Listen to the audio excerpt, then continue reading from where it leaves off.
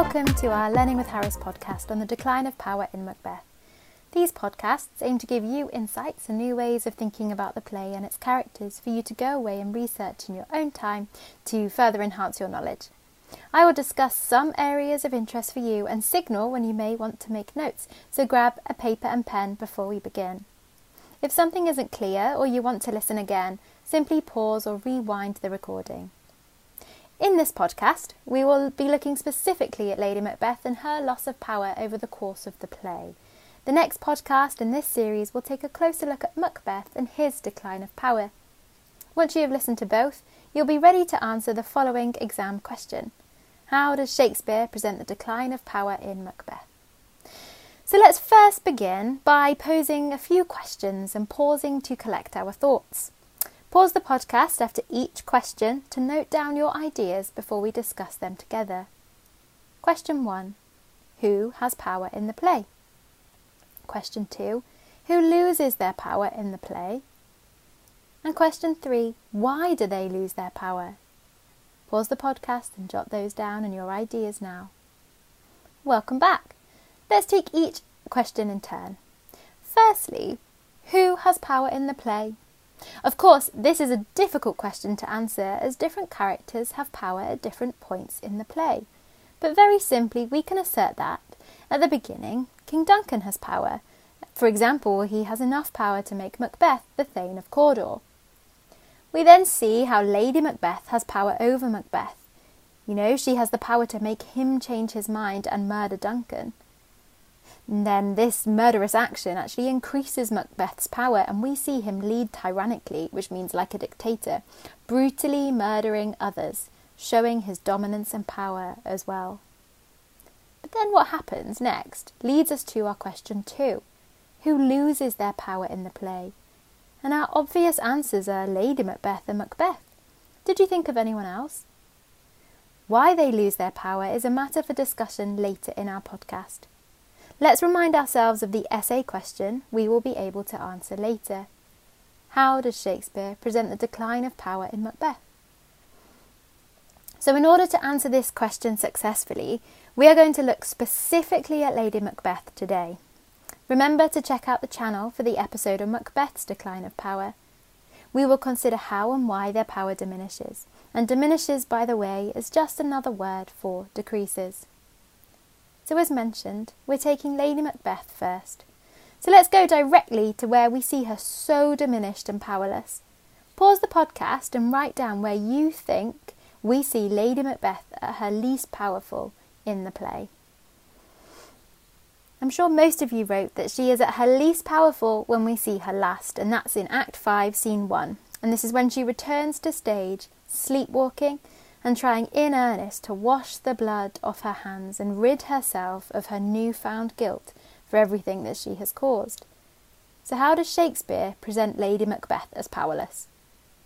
Firstly, Lady Macbeth's somnambulism, now that is another word for sleepwalking, shows her lacking control over her thoughts and her actions. In this sleepwalking state, she unknowingly reveals the truth when she asks rhetorically, "Yet who would have thought the old man to have had so much blood in him?" Who do you think the old man she is referring to is? Yes, it's Duncan. So, by commenting that Duncan had so much blood in him, she gives away her part in his murder. Through this episode, Shakespeare shows how Lady Macbeth has lost her characteristic control and her concealment of what lies beneath the surface. She goes on to comment that, now I quote, "All the perfumes of Arabia will not sweeten this little hand." Here, Lady Macbeth is desperate, acknowledging that even perfume will not cover up or get rid of the blood and guilt. Note even her description of her hand as little, which signals her awareness of her loss of power and her retreat into weakness. Interestingly, she stands on stage in a nightgown. Pause the recording and consider what you think her nightgown symbolises. So Shakespeare frequently uses the nightgown, or a general state of undress, as a symbol of weakness and vulnerability. We see this in Hamlet actually, and King Lear too. Shakespeare dresses Lady Macbeth in a nightgown to emphasise her weakness at this moment, as she desperately tries to wash the blood off her hands and get rid of that guilt. In recent stage productions, Lady Macbeth has also been depicted on her knees as well. So get ready to pause the podcast and answer the question that's coming. How do you think this position of Lady Macbeth on her knees on stage reflects her status and power? I think this low physical position displays her low levels of power at this point in the play. There is another method that Shakespeare uses to show Lady Macbeth's lack of power here. Towards the end of the scene, she fails to complete full sentences, wailing "oh, oh, oh" instead.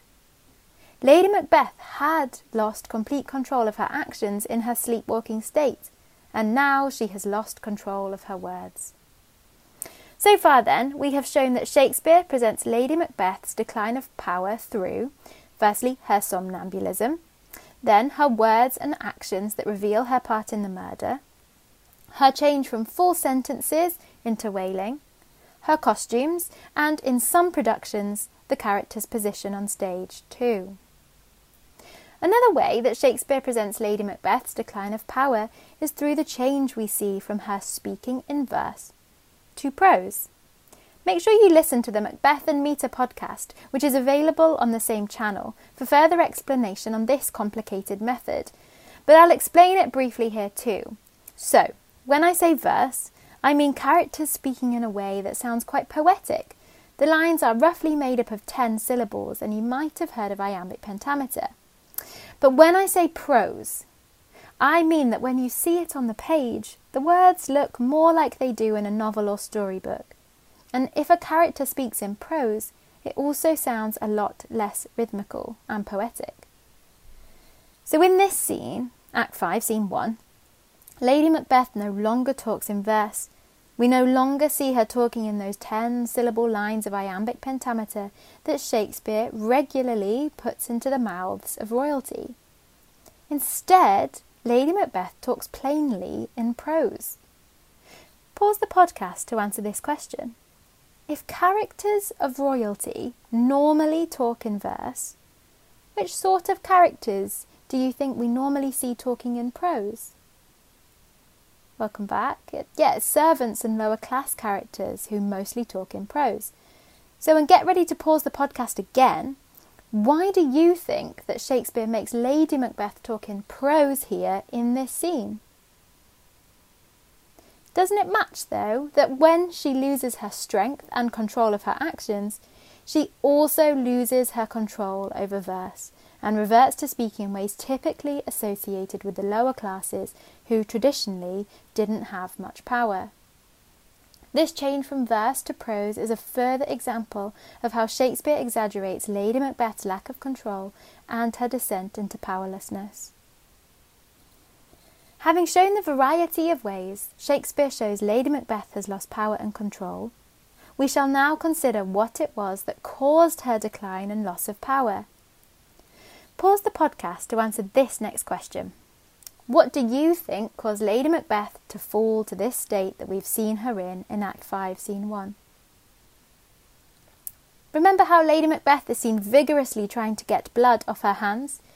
Well, as we've hinted at already, the image of blood on her hands suggests to the audience that guilt is the cause of her decline into insanity and weakness. Note how blood is a symbol of guilt elsewhere in the play. So after murdering King Duncan, Macbeth asks if great Neptune's ocean will wash this blood clean from his hand. And there he is desperate to free himself from the blood and therefore symbolically the guilt he has as a result of his actions. Similarly, Lady Macbeth comments how the sleepy grooms should be covered in the blood of Duncan. Symbolically, she is transferring the apparent guilt from themselves onto the king's guards. We can then see that Shakespeare uses the symbol of blood to show guilt repeatedly in his play. So our image of Lady Macbeth at the end of her life, desperately washing the blood from her hands, shows both her decline into weakness and vulnerability, and that its cause was the feelings of guilt. However, Is it worth considering that she is mad and fragile for other reasons too? Could it not be because she has been driven out of the decision-making by Macbeth himself? In Act 3, Scene 2, Macbeth comments on how his mind is full of scorpions because of his situation. But Lady Macbeth does not understand or even empathise with this.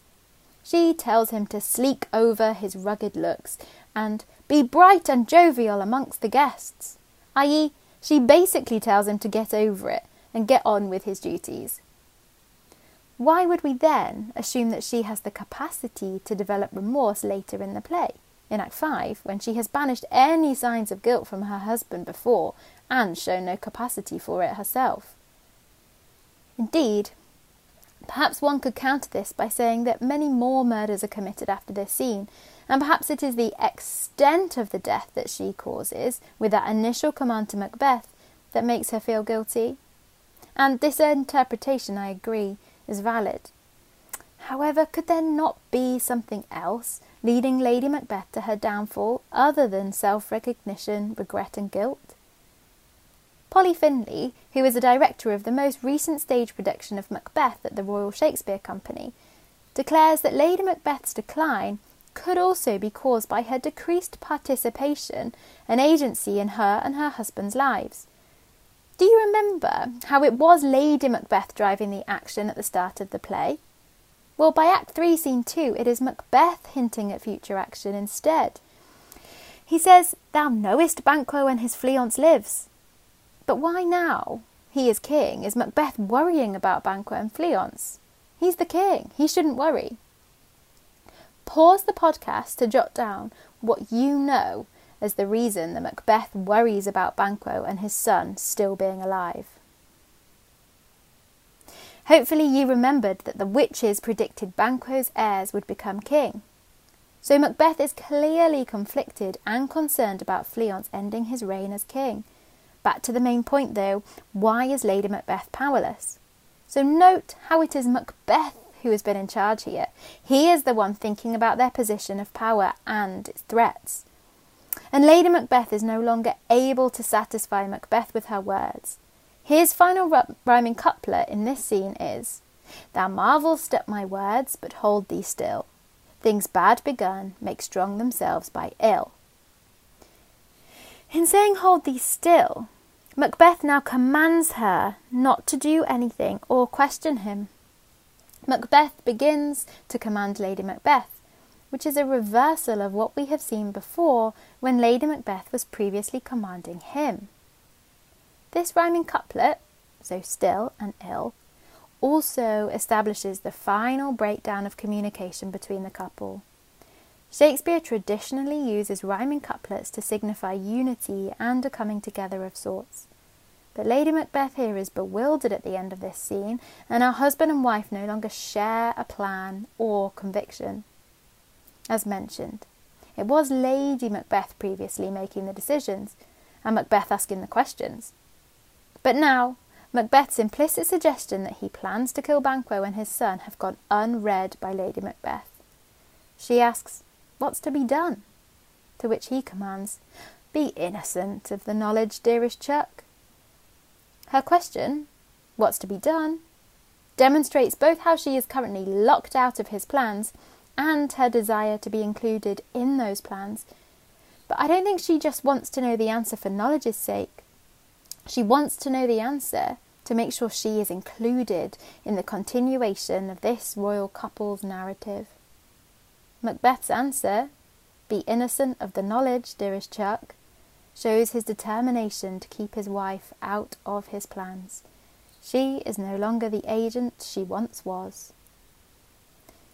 Could it be, then, that this lack of agency in her husband's life has contributed to her decline, as well as the guilt? Remember our essay question, how does Shakespeare present the decline of power in Macbeth? In today's podcast, we have discussed how Shakespeare presents Lady Macbeth's decline of power. Pause the podcast to see what you can remember about how Shakespeare presented Lady Macbeth's decline of power.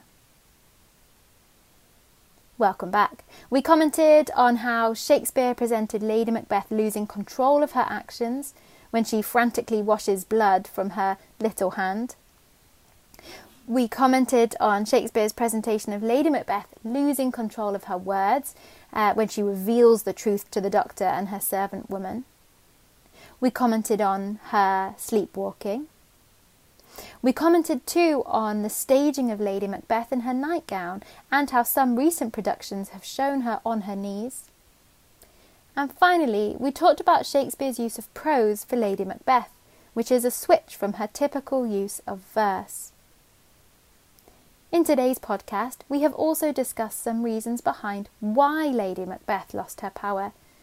What do you think? Is it guilt? Or is it her loss of agency in her husband's decisions? Or perhaps you think it's both. A final task to do now, once this podcast is finished, is to go through the play and see if you can spot other ways that Shakespeare presents Lady Macbeth's loss of power. This has been a Learning with Harris podcast, and I am Rhiannon Walls. Tune into our next podcast, where we will be thinking about Macbeth's loss of power and making sure that we can answer the exam question, how does Shakespeare present the decline of power in Macbeth? Why not start thinking now about the presentation of Macbeth's loss of power? Looking forward to sharing thoughts with you soon.